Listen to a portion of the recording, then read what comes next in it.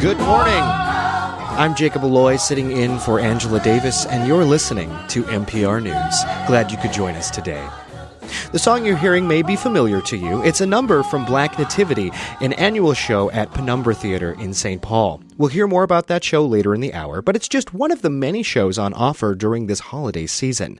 This hour, we are taking a look at some of those shows and events and why this time of year gets people in the mood for holiday cheer. And I want to hear from you, too. Is there a holiday show or event that's become a family tradition? Why is it important to you and your loved ones? Is there a unique story connected to an annual holiday event you've attended in Minnesota? The phone lines are open. You can call us at 651-227-6000 or 800-242-2828. Well, joining me this hour as co-hosts are Alex Visapoli and Max Sparber. You've heard Alex on your airwaves and read her work on our website. She's our senior arts reporter and critic here at MPR News, and you may have also read her work in the New York Times, where she's a contributor. Glad to have you with me today, Alex. Thanks, Jacob. And Max Sparber is MPR News' arts editor. Though he's had a long career as a theater critic and arts journalist, his work has been seen in MinnPost, City Pages, and The Guardian. Glad to be sharing the host chair with both of you today. So I'm curious, since we're going to be talking about holiday traditions and shows, what are your thoughts on this time of year? Do you have any fond memories growing up around this winter time, this winter season? I have no specific memories, just vibes, and the vibes are good. I love this season. I love the food, the decorations. It makes my little heart grow 3 times its usual size. What about you, Alex? I love the twinkly lights and like just the coziness of the season. Yeah, I mean, growing up, every other year, my mother would bring me to Minnesota because my mom's from Minnesota, and so my memories of this time of year are directly connected to right here in Minnesota, right here in the Twin Cities. Well, I'm very excited to talk more about our memories and memories of the people who will be calling in. You, the callers, be sure to call in with your memories. But to start our conversation around holiday performances and annual shows, I want to jump into a conversation I had last week with one of the most recognizable annual shows in the Twin Cities. A Christmas Carol is in its 49th season at the Guthrie Theater, and while there have been different versions of the show, it comes back every year for Minnesota audiences, and actors come back year after year as well, including Nat Fuller, who has been in over 30 productions of A Christmas Carol. This year he plays the role of Old Joe and understudies Ebenezer Scrooge. I spoke with Nat and artistic director Joseph Hodge about the story's lasting appeal. Here's Joseph Hodge. The production that's on the boards now was our first post-COVID Christmas Carol, so we're in the 3rd year of it. It's the 4th version adaptation of Christmas Carol that we've done over these 48 years. So very roughly speaking, 12 years or so per production. The story remains the same. It's Dickens' novella, and frankly, that novella itself is a very short, very brief thing. Dickens, who's known for writing, these 1,000-page stories, these novels, chose to write in a short form here. It's very compact. The story remains evergreen. People love it every year. But how we make it changes, and it's good for the Guthrie to periodically make a new version. The version that was on stage before was very beautiful to my mind. I enjoyed it entirely. And in this production, we really wanted one that kind of leaned into the idea that it's a ghost story of Christmas. That's how it's subtitled, A Christmas Carol, A Ghost Story of Christmas.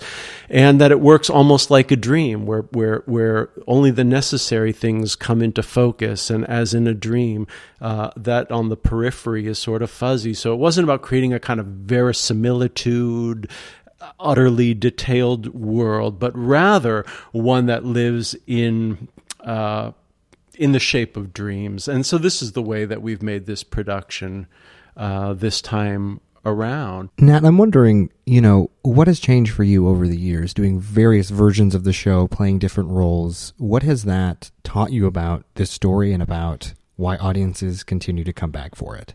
I've loved this story from when I was a kid, watching it, reading it, and I've loved the character of Scrooge and the journey that he goes through. I think one thing that strikes me the most is how the story doesn't get old. For me, Christmas is Christmas Carol, most of the time.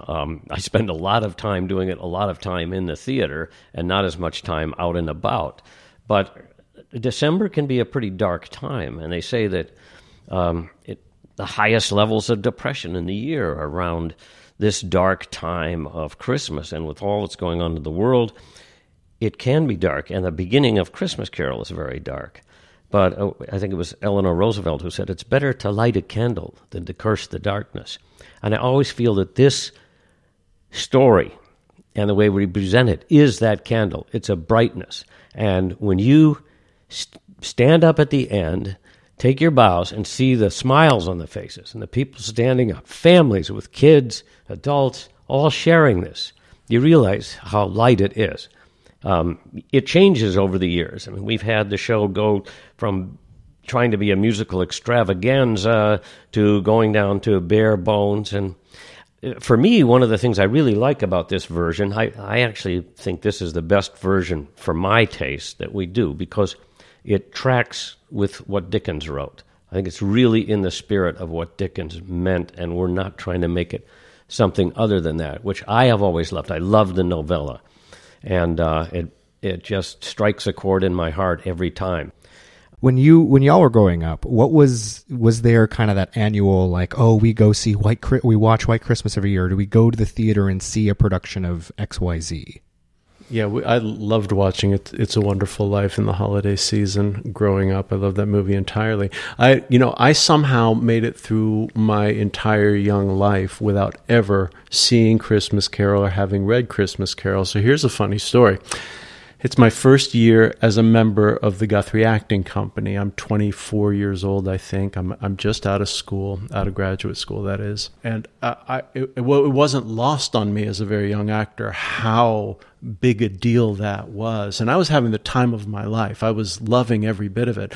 And the acting company would say, yeah, sure, Joe, you're having a good time now, but just wait. You're going to have to do Christmas Carol. You're going to play 9 shows a week, and it's going to be brilliant. It's like, oh, my God, it's Christmas Carol. We do it every year. And there was this sense of sort of fatigue around it and like the thing that you did that was something. So I was like, okay, well, we'll see. And again, I'd never seen it, never been in it. So Christmas Carol's coming up, and Garland Wright, then artistic director, decides in his wisdom that those of us we were also prepping Troilus and Cressida, and Garland decided that the actor playing Troilus, and that was me, the actor playing Cressida, and the actor playing Pandarus, Johnny Bottoms, if you remember that, didn't have to be in Christmas Carol because we had to concentrate on these big roles for the coming Shakespeare production. So I kind of went around high-fiving everybody like, ha-ha, I don't have to be in Christmas Carol, you poor suckers, I'll be over there making art. And so then on opening night, I came to the show to support my colleagues and my friends who were all in Christmas Carol. And it was my first exposure to that show. And at the end of it, I was weeping like a baby. And I remember saying all those years ago, oh my God, I was like, y'all, this is everything. This is everything we all try to do when we make theater. You're creating community. People are having a big experience. They're leaving the theater better than they walked in. It's everything that we want. And I just realized the power of the story, and it was my absolute first interaction with A Christmas Carol. There was a story years ago about a man who came to see Christmas Carol. And he was estranged from his father. And seeing the show, after years and years, made him reconnect with their relationship. And I always hope that that's the kind of feeling that people are going to get, that they want to get in touch with their human relationships. They want to reactivate whatever love they have for people and feel more generous about people. As Fred says, realize that we're all fellow passengers to the grave and not another race of species bound on other journeys. We're all in it together. And I feel the world really needs that. And if we can spread that a little bit, then we're doing a great job. I have nothing to add to that. I think it's beautiful. Well, thank you both so much for speaking with me. Thank you. Thank you. It's been a pleasure. That was actor Nat Fuller and artistic director Joseph Hodge. A Christmas Carol, directed this year by Addie Gorlin Hahn, runs from now until December 30th. If you're just joining us, we are talking about holiday performances and events and what they mean to us. We want to hear from you too. What are your stories? Is there a holiday show or event that's become a family tradition? And why is it important to you and your loved ones? Is there a unique story connected to an annual holiday event you've attended in Minnesota? Well, you can call us at 651-227-6000 or 800-242-2828. I'm Jacob Alloy filling in for Angela Davis, and with me is Max Sparber, our arts editor, and Alex V. Sapoli, who is a senior reporter in the on the arts team here at MPR News. I want to turn to you, Alex. There's been a lot of talk about unusual holiday events, and you actually spoke with the organizer of one of those, right? I sure did. I spoke to Tyrone Schenk, president of Minnesota Krampus, or rather Krampus. Okay, so Krampus, right? Can you explain who or what Krampus is? He's kind of like a Christmas demon, right? Totally. So Krampus is this sort of Bavarian Christmas hairy goat devil from folklore.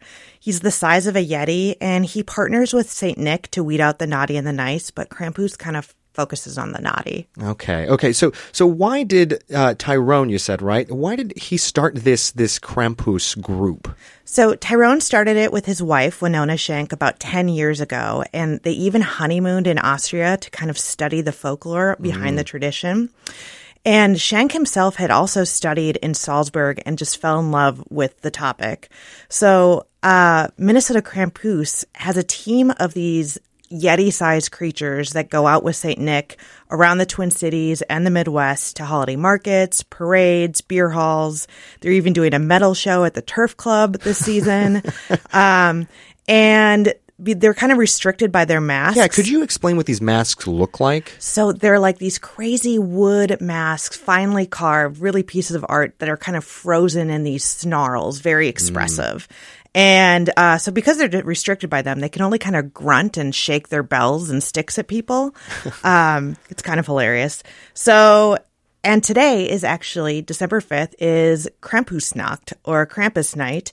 And Schenk is going to explain that. Here he is on the Bavarian-Austrian tradition and how Minnesota Krampus keeps it alive. Krampus is often described as a creature larger than a man, covered in fur and horns, and adorned with bells or chains or noise-making instruments. The Krampus are partnered with St. Nick. St. Nick gives presents to good girls and boys on December 6th, which is his name day. December 5th is the night before, and that is the night that Krampus, who's in charge of punishing all the naughty kids, is said to go through the villages and steal away the naughtiest of the naughty children. For Minnesota Krampus, St. Nick is the center of our celebration because there is, one good. And there are a lot of Krampus around because there are a lot of ways not to be good. There's a lot more naughty in this world than there is good. So if you make it to St. Nicholas Day, you put your shoes outside your door. And St. Nick comes by and puts treats in it. If you get your treats, then you've been good all year long. And so this tradition is very much a lesson to all of us that we need to be good to one another. When I went to live in Austria, I studied folklore and economics, and during that time I was able to study a little bit more about the culture and a little bit more about what it takes, to not only create the Krampus, but also all the traditions that are associated with it. During the Christianization of this part of Austria, the first bishops arrived in Salzburg in 776, and that was when the main cathedral there in Old Town Salzburg was started. Part of the oral tradition is that during the Christianization of the pagans, it wasn't very successful. They allowed the concession that the pagans could continue to keep their Krampus as long as it was paired with St. Nicholas. And St. Nicholas, being a real person, died in around 343, is one of the most celebrated saints in Central and Eastern Europe. He's the one that we have as a model for the American Santa Claus. I grew up being a part of the Bavarian-Austrian community here in the Twin Cities, so it's always been a part of myself and my family. And at this time in my life, I was like, this is a part of our culture that isn't represented very much in the United States, and I wanted to bring it here. We ended up being founded in 2014 and started importing mats that year. All of our mats are hand-carved by a master wood carver out of stone pine and adorned with animal horns. Ours are largely billy goat or ram horns. They have long-haired goat attached to the mask as well. They have lots of detail. They're beautiful pieces of art, normally with a exaggerated facial expression. Our mask carver is out of a small village in St. Johann in Pongau, which is just south of Salzburg City, about 45 kilometers. He's a master wood carver. My wife and I had the opportunity to meet him and visit his workshop and gain his trust. He deals with just us in the United States. Our suits are long-haired Austrian goat suits, which are possibly the warmest winter jackets in Minnesota. Our membership is approximately 50 individuals, most of which are primarily here in the Twin Cities metro area. We do have members in Wisconsin and Iowa and South Dakota, northern Minnesota. How we mainly have come together is when my wife and I decided that we were going to start Minnesota Krampus, we asked our friends, like, hey, do any of you want to join? And several of them did. And over the years, through interactions with the public, through some of these Christmas markets or other holiday festivals that we've done, or parades, or just seeing us online, they've decided that they wanted to be members as well.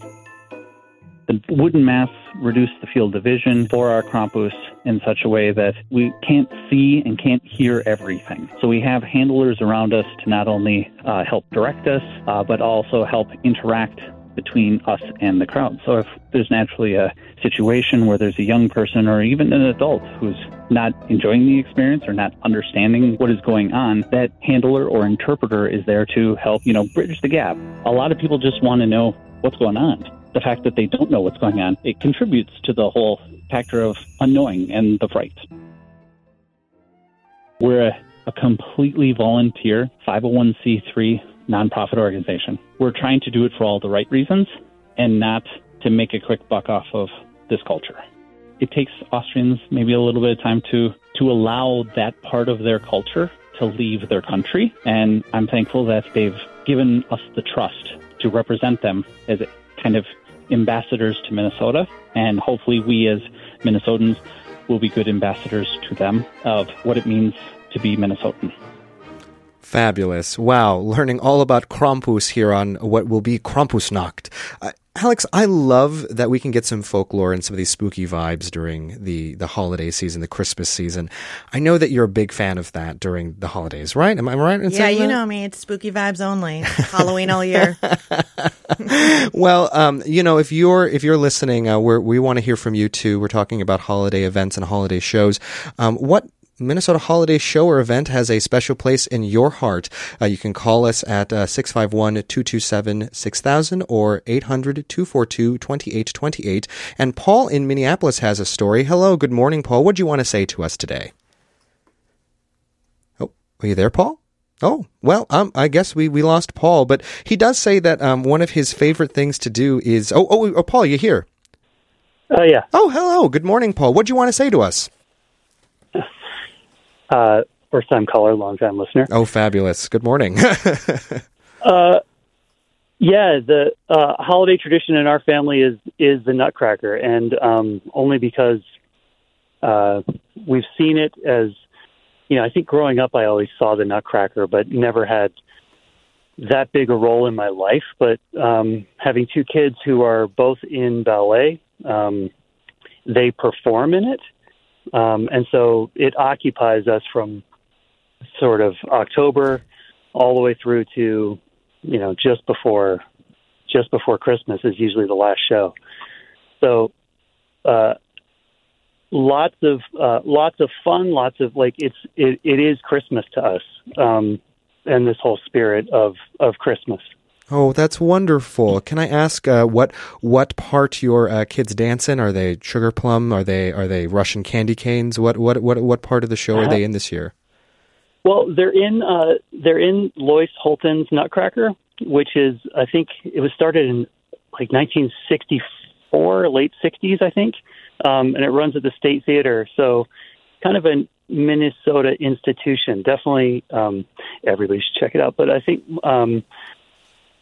They played all sorts of roles, from the littlest mouses to, I think my daughter is in Snow and Flowers and does some of the big people dances.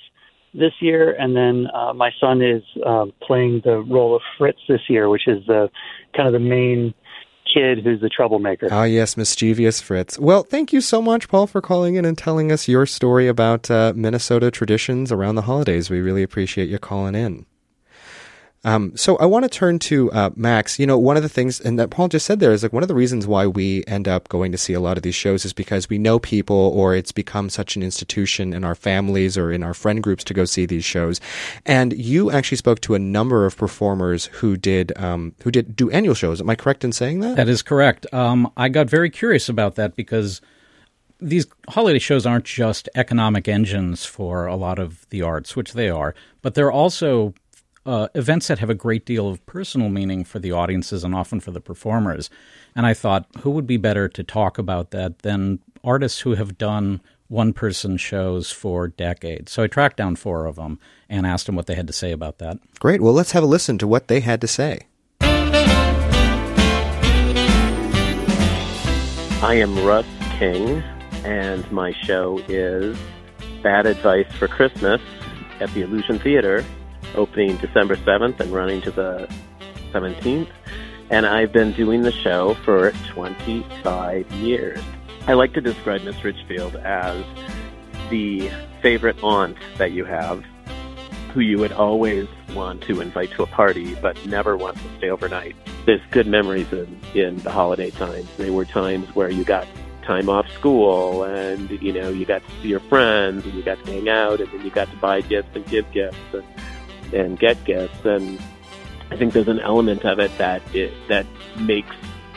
brings you back to a simpler, easier time in your life. Even if it wasn't simpler and easier, it seemed like it's simpler and easier. And I think that's what draws people so much to the holidays, to all holiday things, decorations, shows, music, all of it. My name is Kevin Kling, and I'm doing Tales from the Charred Underbelly of the Yule Log, but I've done the version of the show since, I think, 1993. So it moved from the jungle to the Guthrie to the other Guthrie, and now this year at O'Shaughnessy. Yeah, it's a combination of storytelling and music. Dan Chenard and Simone Perrin and the Brass Messengers. With the Brass Messengers, you just don't ever know. It's going to be anarchy and Christmas all rolled into one. I love those guys. And I think that it is the perfect time of year to just get back into the touch of how do we belong as a community, as a family, as a faith. And I think that has a lot to do with it. Because how we belong is how we form our resiliency. And in these days, I think a form of resiliency, even if it's in laughter, is really important. And how we connect. This is Todd Peterson. The name of my show is A Christmas Carol Peterson. I've been doing it since the year 2000, 13 different productions over the years. The show started, I've been trying to remember when I first started imitating my mom, and I think back in the 80s, I remember I was working in Florida, and I had this joke. My name ain't Baby, it's Carol, Mrs. Peterson, if you're nasty. The show is about tradition. It's about nostalgia and family stories, family jokes, and for the show to be a part of other families' traditions is super special to me. Hi, my name is Janelle Ronick, and I am the performer for Letters to Santa, Shaken, Not Stirred. And this is a holiday show that will be running at the Bryant Lake Bowl. I've been doing this show for over 2 decades. It's a one-woman show, and during the course of the show, I portray at least 10 different characters. And all of the characters are writing letters to Santa. I think holiday shows become a tradition, and I think it's the nostalgia and that feeling.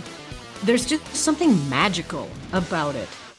Wow. Well, what a great insight to one-person shows. I love a one-person show. Max, what do you think about those performances are just so appealing to people? Well, with these shows in particular, they recognize that the holidays can be a time of tremendous weirdness and chaos, and they pack that into the show. Kevin Kling told me that there is the journey you plan and the journey you take, and these shows really are about the journey you take rather than the one you intended. There's a lot of chaos and a lot of fun in them. Yes. Well, if you want to check out those shows and all the shows we'll be talking about this hour, you can head to our website, mprnews.org, MPR News with Angela Davis. You can find that page, and we'll have links to all these shows. And we have Christopher in Duluth on the line. Good morning, Christopher. What did you want to say to us?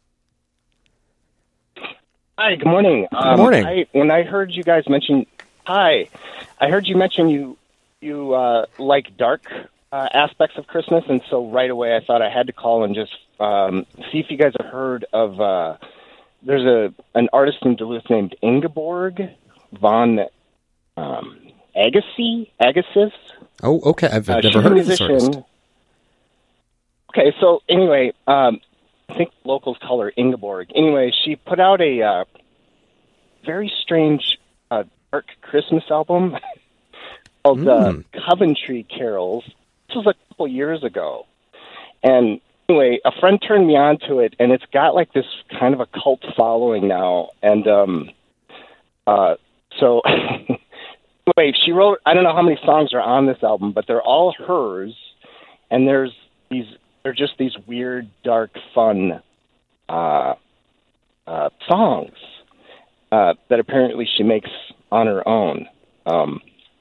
And you'll know the album if you see it. It's black and white, and it has this little odd...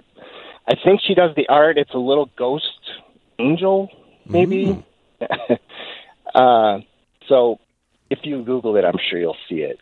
Fantastic. Well, thank you so much, Christopher, for calling in and letting us know about this album, Coventry Carols. That sounds right up your alley, Alex. Absolutely. I'm going to check it out. That sounds fantastic. Well, of course, we're talking about holiday shows and holiday albums and events and things, but a lot of what we've been talking about has an explicit holiday theme, but some shows running currently during this time aren't directly tied to any holiday.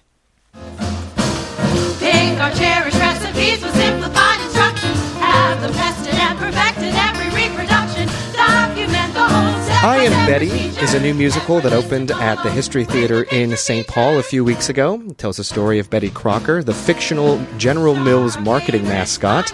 It runs until December 23rd. Appetizers, beverages, vegetables, eggs and dessert. Cookies, salads, meats and supper, sauces, caper, pies and soup. Add some photos of our Betty Crocker kitchen and shortcuts, extra tips and cooking terms. What I think is great about shows like that is that they're secular. And while all shows that we've talked about certainly can be enjoyed by all audiences, it's nice to know that there is theater right now that isn't tied just to Christmas or just to another holiday happening this month. And in fact, Max, I think that you've actually done some writing about that, about the experience of being in a Christmas-dominated world and being not from a Christian background, right? That is correct. As you know, I am from the Hebraic persuasion, and we Jews have our own holiday around this time of year, Hanukkah, but we also have a Christmas tradition. We used to have something called Niddelnacht. Niddel is actually Yiddish for Christmas, and we would play cards and refuse to study for some reason.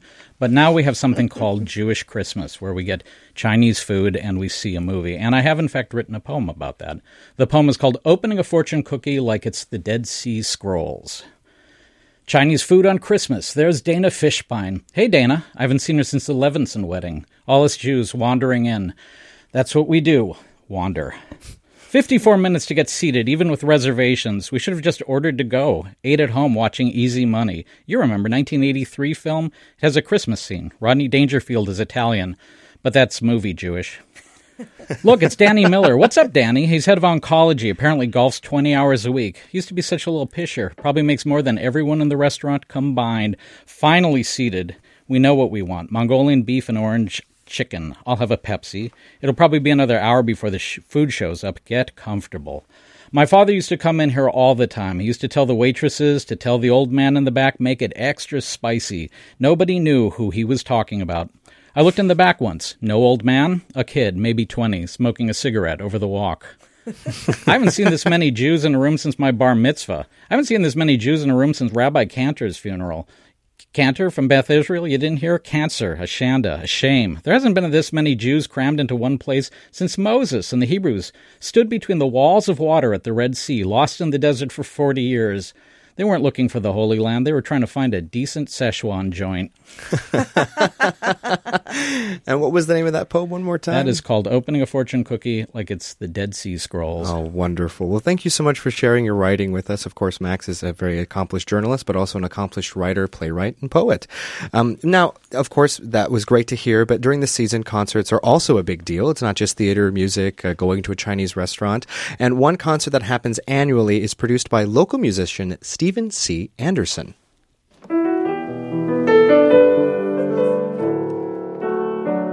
Well, it started with an idea to record Christmas in the cathedral to kind of have that extra feeling of the space. And then I wanted to do just one concert to kind of have people experience what I did, which was the sound of this 9-foot Bosendorfer in the cathedral with its great 9-second reverb. And then a lot of people showed up, so we figured out, okay, we'll do another one. Well, here we are on the 7th, and it's why not call it Christmas Together? And I love to share the faith journey, basically playing the Catholic Church for 20 years in the front row, and then finally figuring out that was the faith for me and going on that journey, to then come back to the cathedral for the first time as a Catholic to share that journey. Having this concert, we call it Christmas Together, I still envision people grabbing a neighbor or a friend or a family member who might be struggling or might not have stuff going on to say, let's check this out, and to have that experience be something that they talk about and can share. And for myself then, it's a big Christmas karma, so I can put it out for 2 wonderful nights at the cathedral. Of course, there's a lot more going on in the month, but by the time I get to my family and Christmas, it's a Christmas karma is going to be wonderful this year.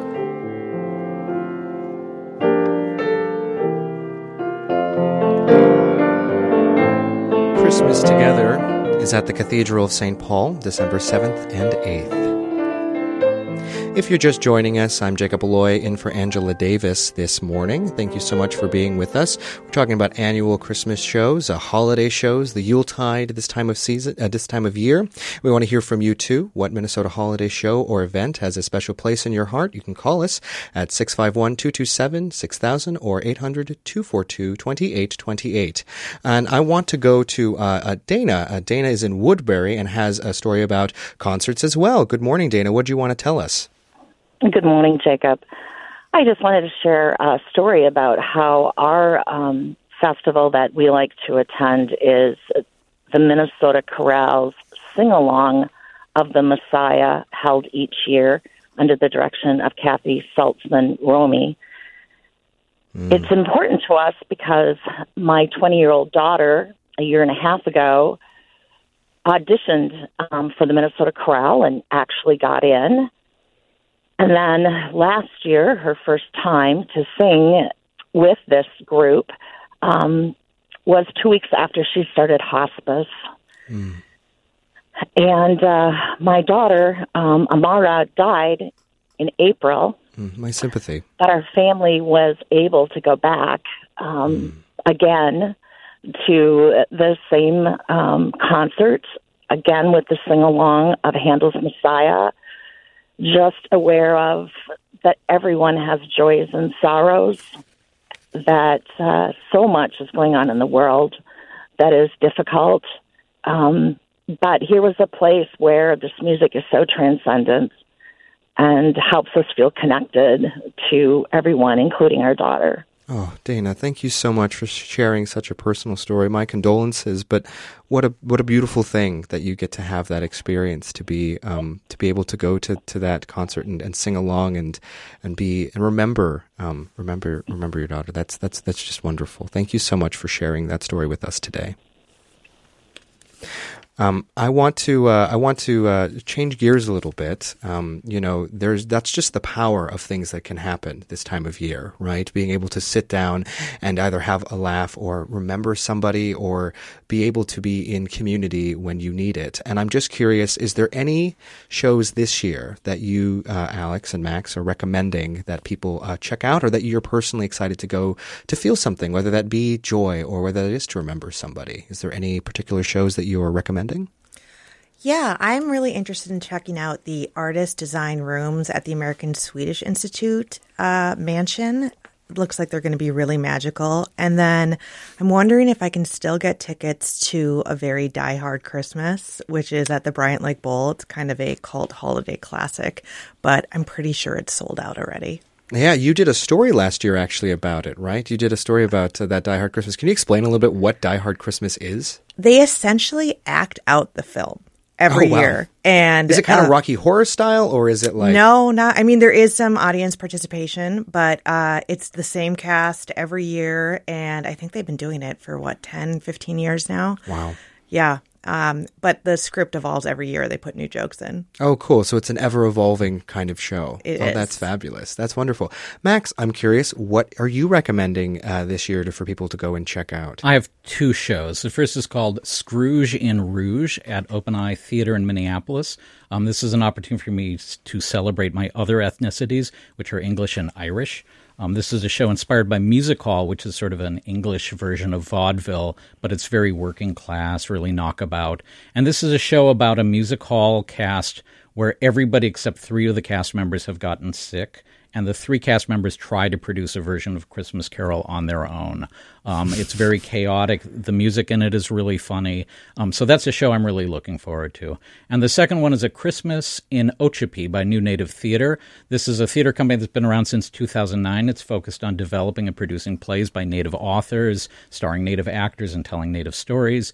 And this is tells of a Native family during Christmas in the Everglades. It's described as Guess Who's Coming to Dinner meets a Christmas vacation Native style, which sounds fantastic to me. That sounds incredible. I'm very excited for that. That sounds really cool. And in fact, we actually have another recommendation, Martha in Proctor. Good morning, Martha. What did you want to talk to us about today? What's your new family tradition that you mentioned? Good morning. So our new family tradition is a concert by Brule. It's a Native group from the Lower Brew Sioux community in South Dakota, and they put on a free holiday concert, usually sometime over Thanksgiving weekend, so the Friday or Saturday of Thanksgiving weekend. And it's at the Black Bear Casino in Carlson, Minnesota. And it's a beautiful Oh, wow. Oh. Christmas carol, like in a rock jazz style, but combined with powwow dancers. So it's a beautiful combination of the two, and a wonderfully unique holiday experience. So that's become our new tradition. Wow, that sounds so interesting. Thank you so much, Martha, for calling in with that suggestion. That's incredible. I love that kind of cross-cultural sort of dealios and sort of situations. Well, of course, I have to talk about some of my favorite memories around this time of year. And one of my favorites, actually, growing up, like I said earlier in the hour, my mom would bring me here to see my family in Minnesota about every other year. And I remember growing up and coming to see How the Grinch Stole Christmas at Children's Theater Company when I was very young with my mom and my aunt. And I had the pleasure actually this year of speaking to their artistic director, Peter Brocious, about the show. He's actually stepping down as the artistic director at the end of this season. That means this is his last time directing this holiday favorite. And so I asked him what he remembers about holiday theater when he was growing up. Growing up, we had quite an elaborate Christmas Eve where we would dress up and put on shows and read stories and sing songs and create a little theater piece at home. We had a ballet, but the Nutcracker wasn't part of it. We didn't have a professional theater. We had a community theater. They did not do a regular holiday show. So it wasn't quite the same. So the idea that, multiple generations will come together, grandma and kids and grandkids come together, is just so gorgeous that, someone saw this, X number of years ago, and now gets to bring their children, and they all have this experience together, and they bond together. And the other thing that happens at our theater, which wasn't necessarily part of my growing up, is that, people dress the part. It's like the Rocky Horror Picture Show. I mean, people come in costume. I mean, the number of people who are in Grinch stuff and Grinch hats and Grinch pants and Grinch pajamas. It's so fun to watch. And I just love the fact that the families have made it that special. I never thought I would hear how the Grinch Stole Christmas being described as kind of like the kids' Rocky Horror. Well, that's what the audience does. I mean, people come dressed, and it's so fun. And they're just so pumped up. At the end of this season, you're stepping down as artistic director of Children's Theater Company. So I'm curious, reflecting on this being the last year that you're directing this show, what are some thoughts? What are some feelings? What are some emotions about that? Opening night was pretty emotional because then the show's theirs, and this is my last dance with these amazing actors. I've had the great pleasure, of working with our acting company, who are just so gorgeous and so strong and so generous. Reed Sigmund is the Grinch and Dean Holt is Old Max. I mean, the heart that they bring to this, the depth of work is so inspiring to me. And audience is just thrilled to it because it's so alive and so vital and so funny. It's just so ridiculously funny too. It was a funny time because on one hand, you're just trying to make the best show ever, which is what you always do. And there's a whole agenda of things that the wonderful choreographer I worked with, Linda Talcott-Lee, Tally, and I just talked about changes in all the dance numbers and things we wanted to make and changes we wanted to make in the character roles. And so on one hand, you're just trying to make the show better and make it stronger and make it funnier and make it more touching. On the other hand, you are saying goodbye and you're wishing it well. I didn't invent it. I didn't commission it. The theater did, but I didn't. And so I tried to bring my heart and my research and my thinking to it. And someone else will do the same.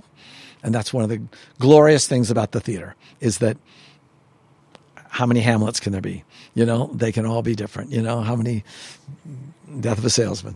It's all going to change. I look forward to seeing sort of the genius that the next team brings to it. But it's not without its moments where you're like, oh, this is the last time. I think it's a fabulous thing to create ritual. And I think it's a fabulous thing that one of the rituals in this community is to go see theater at the holidays, and that children's theater is a part of so many people's lives.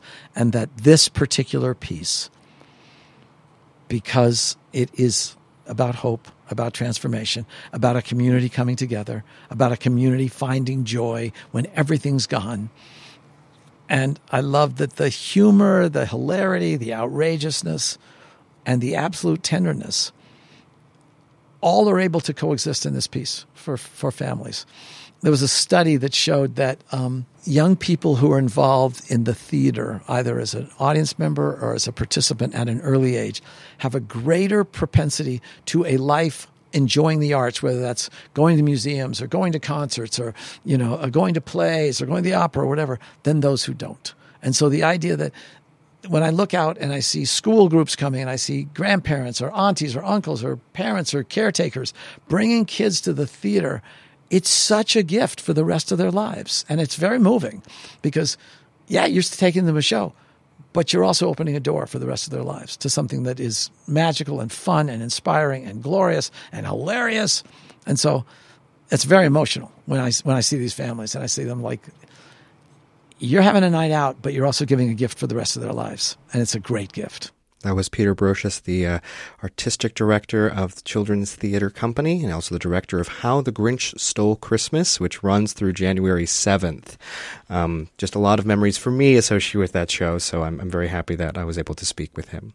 So another annual show we talked about up at the top of the hour is, of course, Black Nativity, which is done at Penumbra Theater. Max, you spoke to them about doing this show, right? Yeah, they've been doing this show for more than 3 decades. And it's a very interesting show to me because while the audiences aren't exclusively African American, it is primarily intended or has special resonance for Black audiences. And so I asked Chris Berry, who is the Penumbra Arts Director, what he thought about that resonance.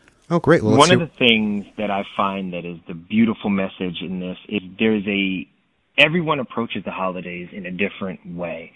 And one of the things I think for African American audiences in Minnesota, that it's a moment where it can be celebratory. It can be a balm during a time of grief. It can be a moment of coming together and repair with family. It is a signpost. It is a staple that shows us the best of what we can be on stage, not just through a religious lens, but through an artistic lens of we can be healing-centered, very thoughtful people towards each other. And I really embrace the fact that this show means different things for different people. And the hope is that this show is that balm that is needed for these families, for the individuals, for the communities during this time of the year. That was Chris Berry, Arts Director at Penumbra. Well, we just have a few seconds left here to just talk a little bit about one more recommendation or one more thing that you're excited, a holiday tradition or show that either of you are interested in this year. Do you have any more shows that you are particularly excited for, Max and or Alex? Well, as you know, we're also the Cube Critics. We do film reviews here, and so I have a movie recommendation for the season. This is going to be a contentious one because people hate the trailers, but I'm going to recommend Wonka. And I'm going to say it's by the same people who made Paddington 2, which is the best film ever made, and so I'm giving it a lot of leeway. I suspect it's going to be quite good despite the trailer. Oh, fantastic. Well, thank you both so much. Our time is up for today, or nearing close. But if you've liked today's festivities, our friends at Your Classical are presenting a special called Your Classical Christmas Favorites. And it's hosted by MPR's very own Tom Cran and Valerie Kaler.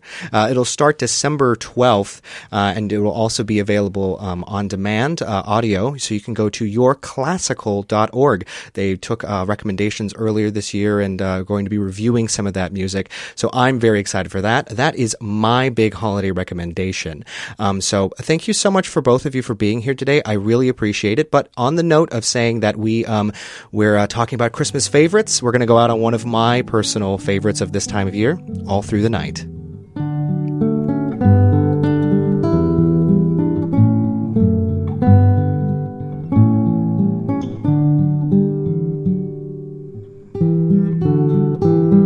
I want to thank my co-hosts, arts editor Max Sparber and senior arts reporter, critic Alex V. Sapoli. And thank you to Maya Beckstrom, our director, and technical direction from Jess Berg. See you in the audience.